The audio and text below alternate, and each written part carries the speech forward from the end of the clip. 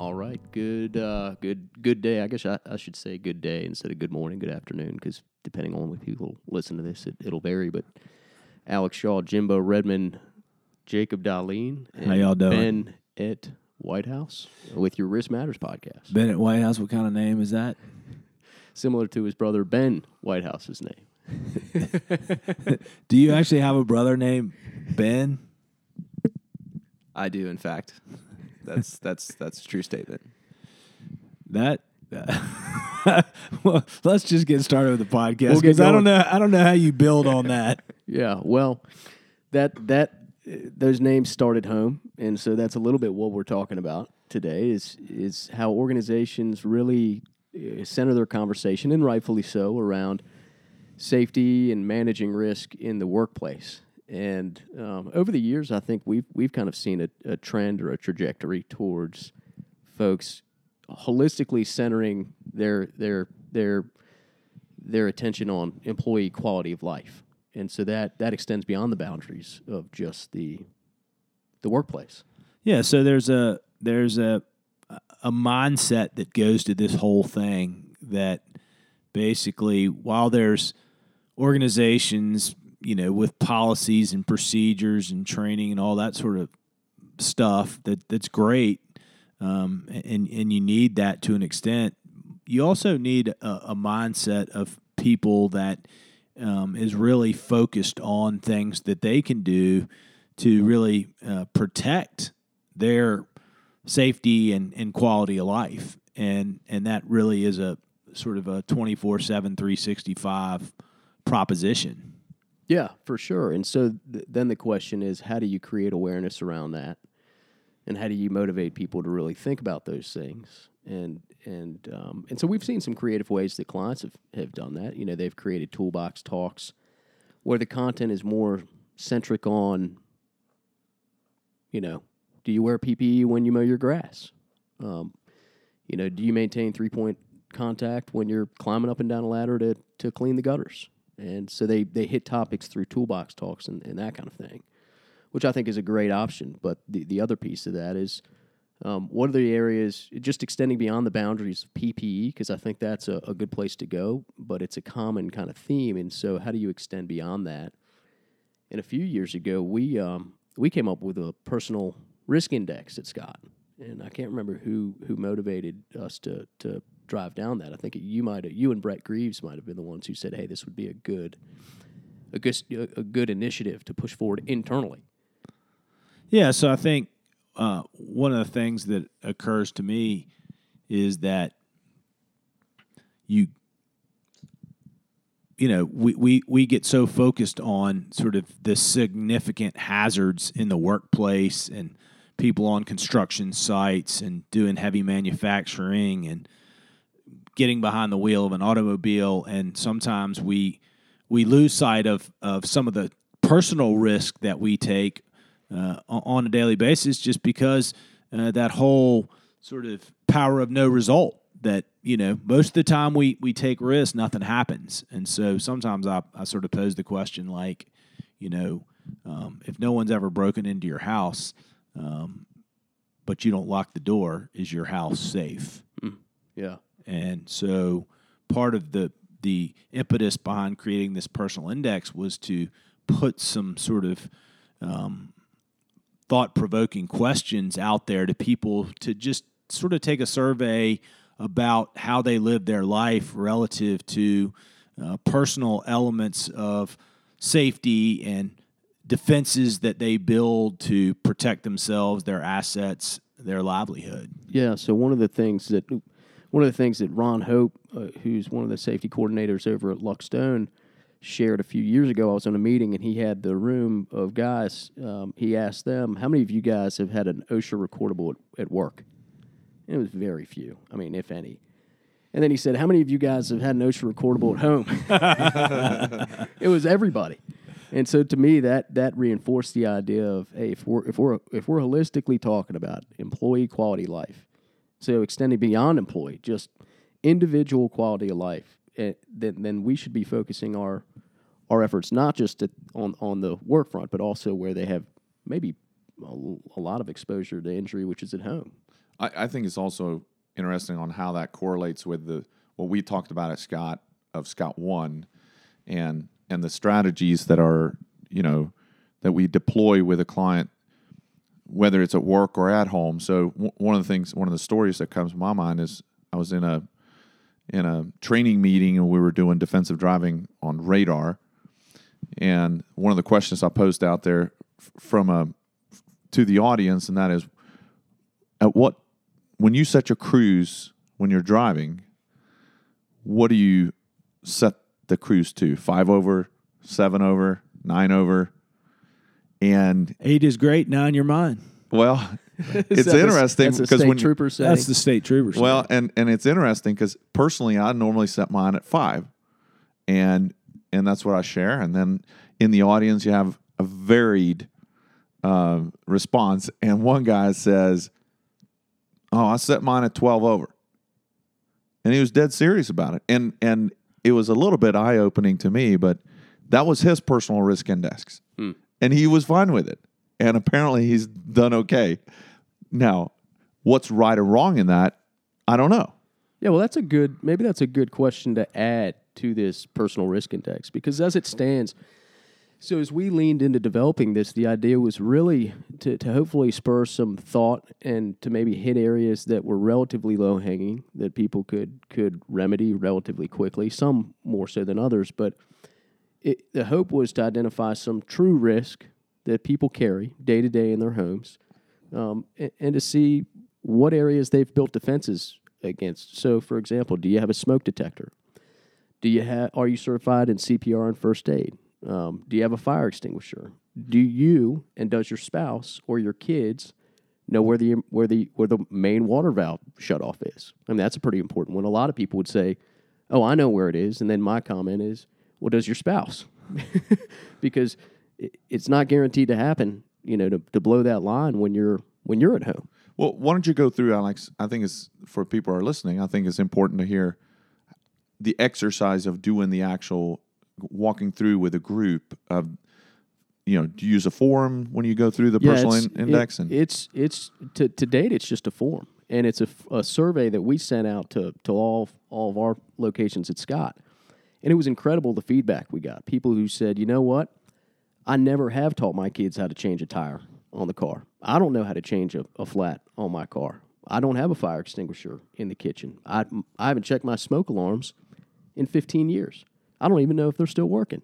I don't back into parking spots. I should probably do that." It was just kind of it was a really healthy just refresher and reminder of things that people probably thought about at some point down the line, and then life gets busy.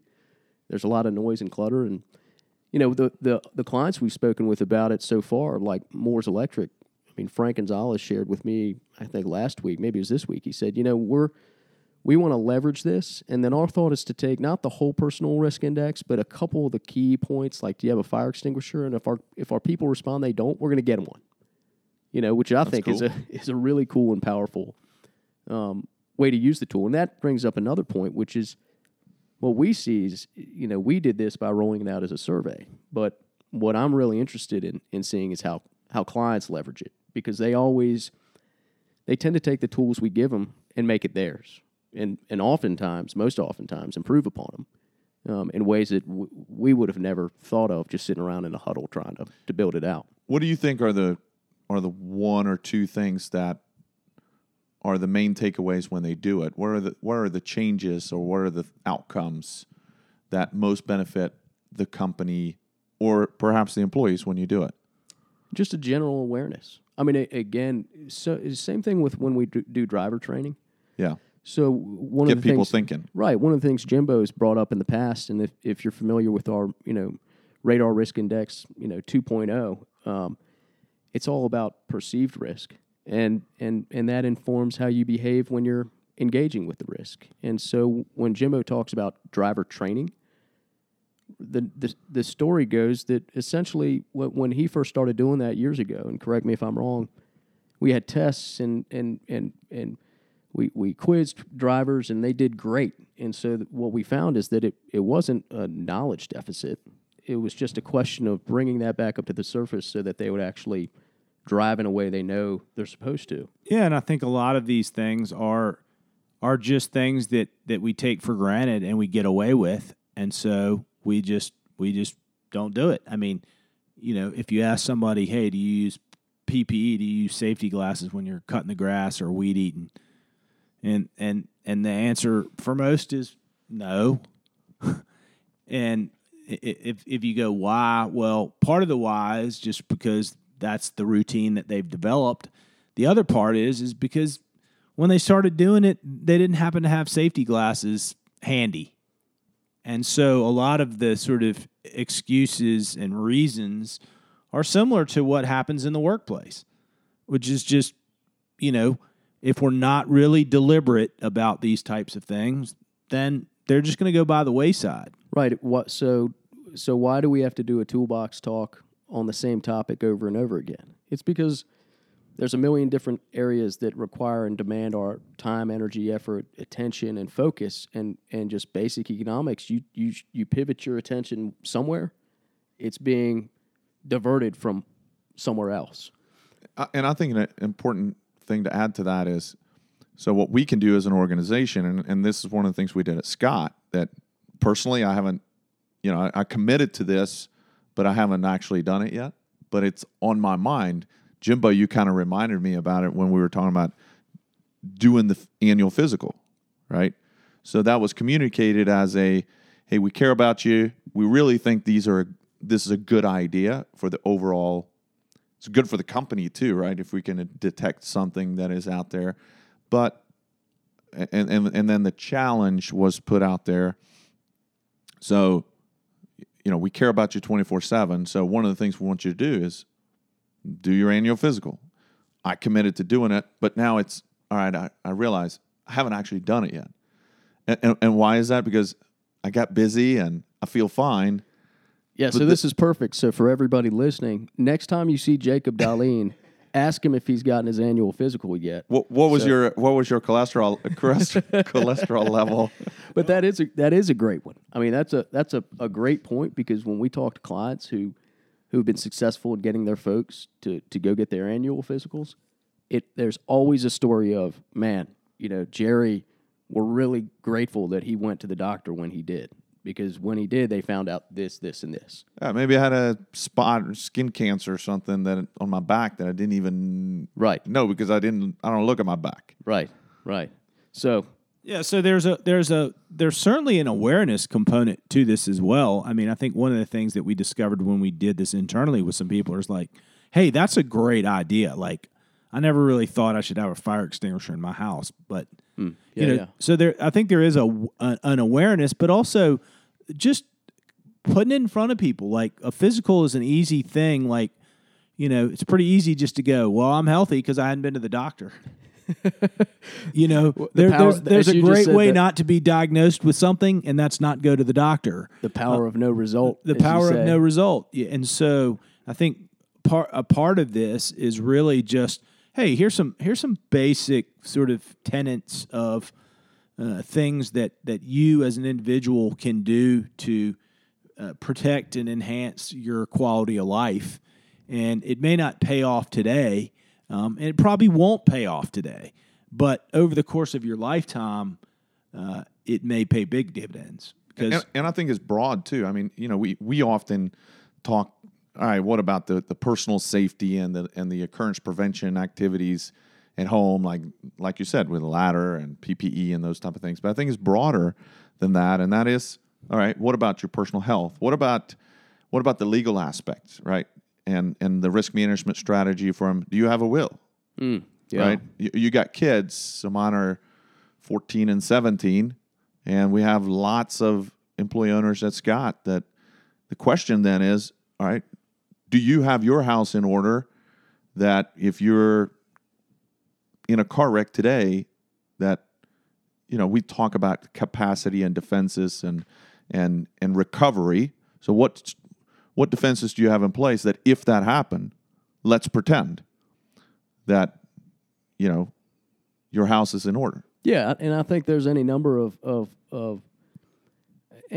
questions and additions to this. And so what I'd tie this up with would be, for the folks listening, if you'd like to get your hands on a copy of this, just reach out and we'd be happy to provide that to you. And then the only thing that I would ask in return is that as you go through it and you think of things that may be unique or that we don't have on there, that you just push that back to us and say, hey, what about this? Because I think that's such a powerful way to learn about the maybe what's most important and what we should be asking. And I think we've got it drilled down pretty well, but I know there are things we're certainly missing that we could afford to add. Yeah, and I think that's the feedback would be great. It would be terrific to refine and enhance this index over time and really get it dialed in. But it'd also be great to continue to push it out to clients. So as you think about sort of your journey with risk performance and integrating with clients, I challenge you to throw it out there as something that might be a good employee engagement with your clients and their employees. And we as a group are kind of committed to doing more of it. We're just kind of in the early stages of it, but with your support, I think we can really make this another essential of the RPG platform. Fair enough. Well, thank you guys for taking the time, and we appreciate you all listening in. Appreciate you. Hope you have a great week, and we will catch up with you next time. Take care. Out. Bye-bye.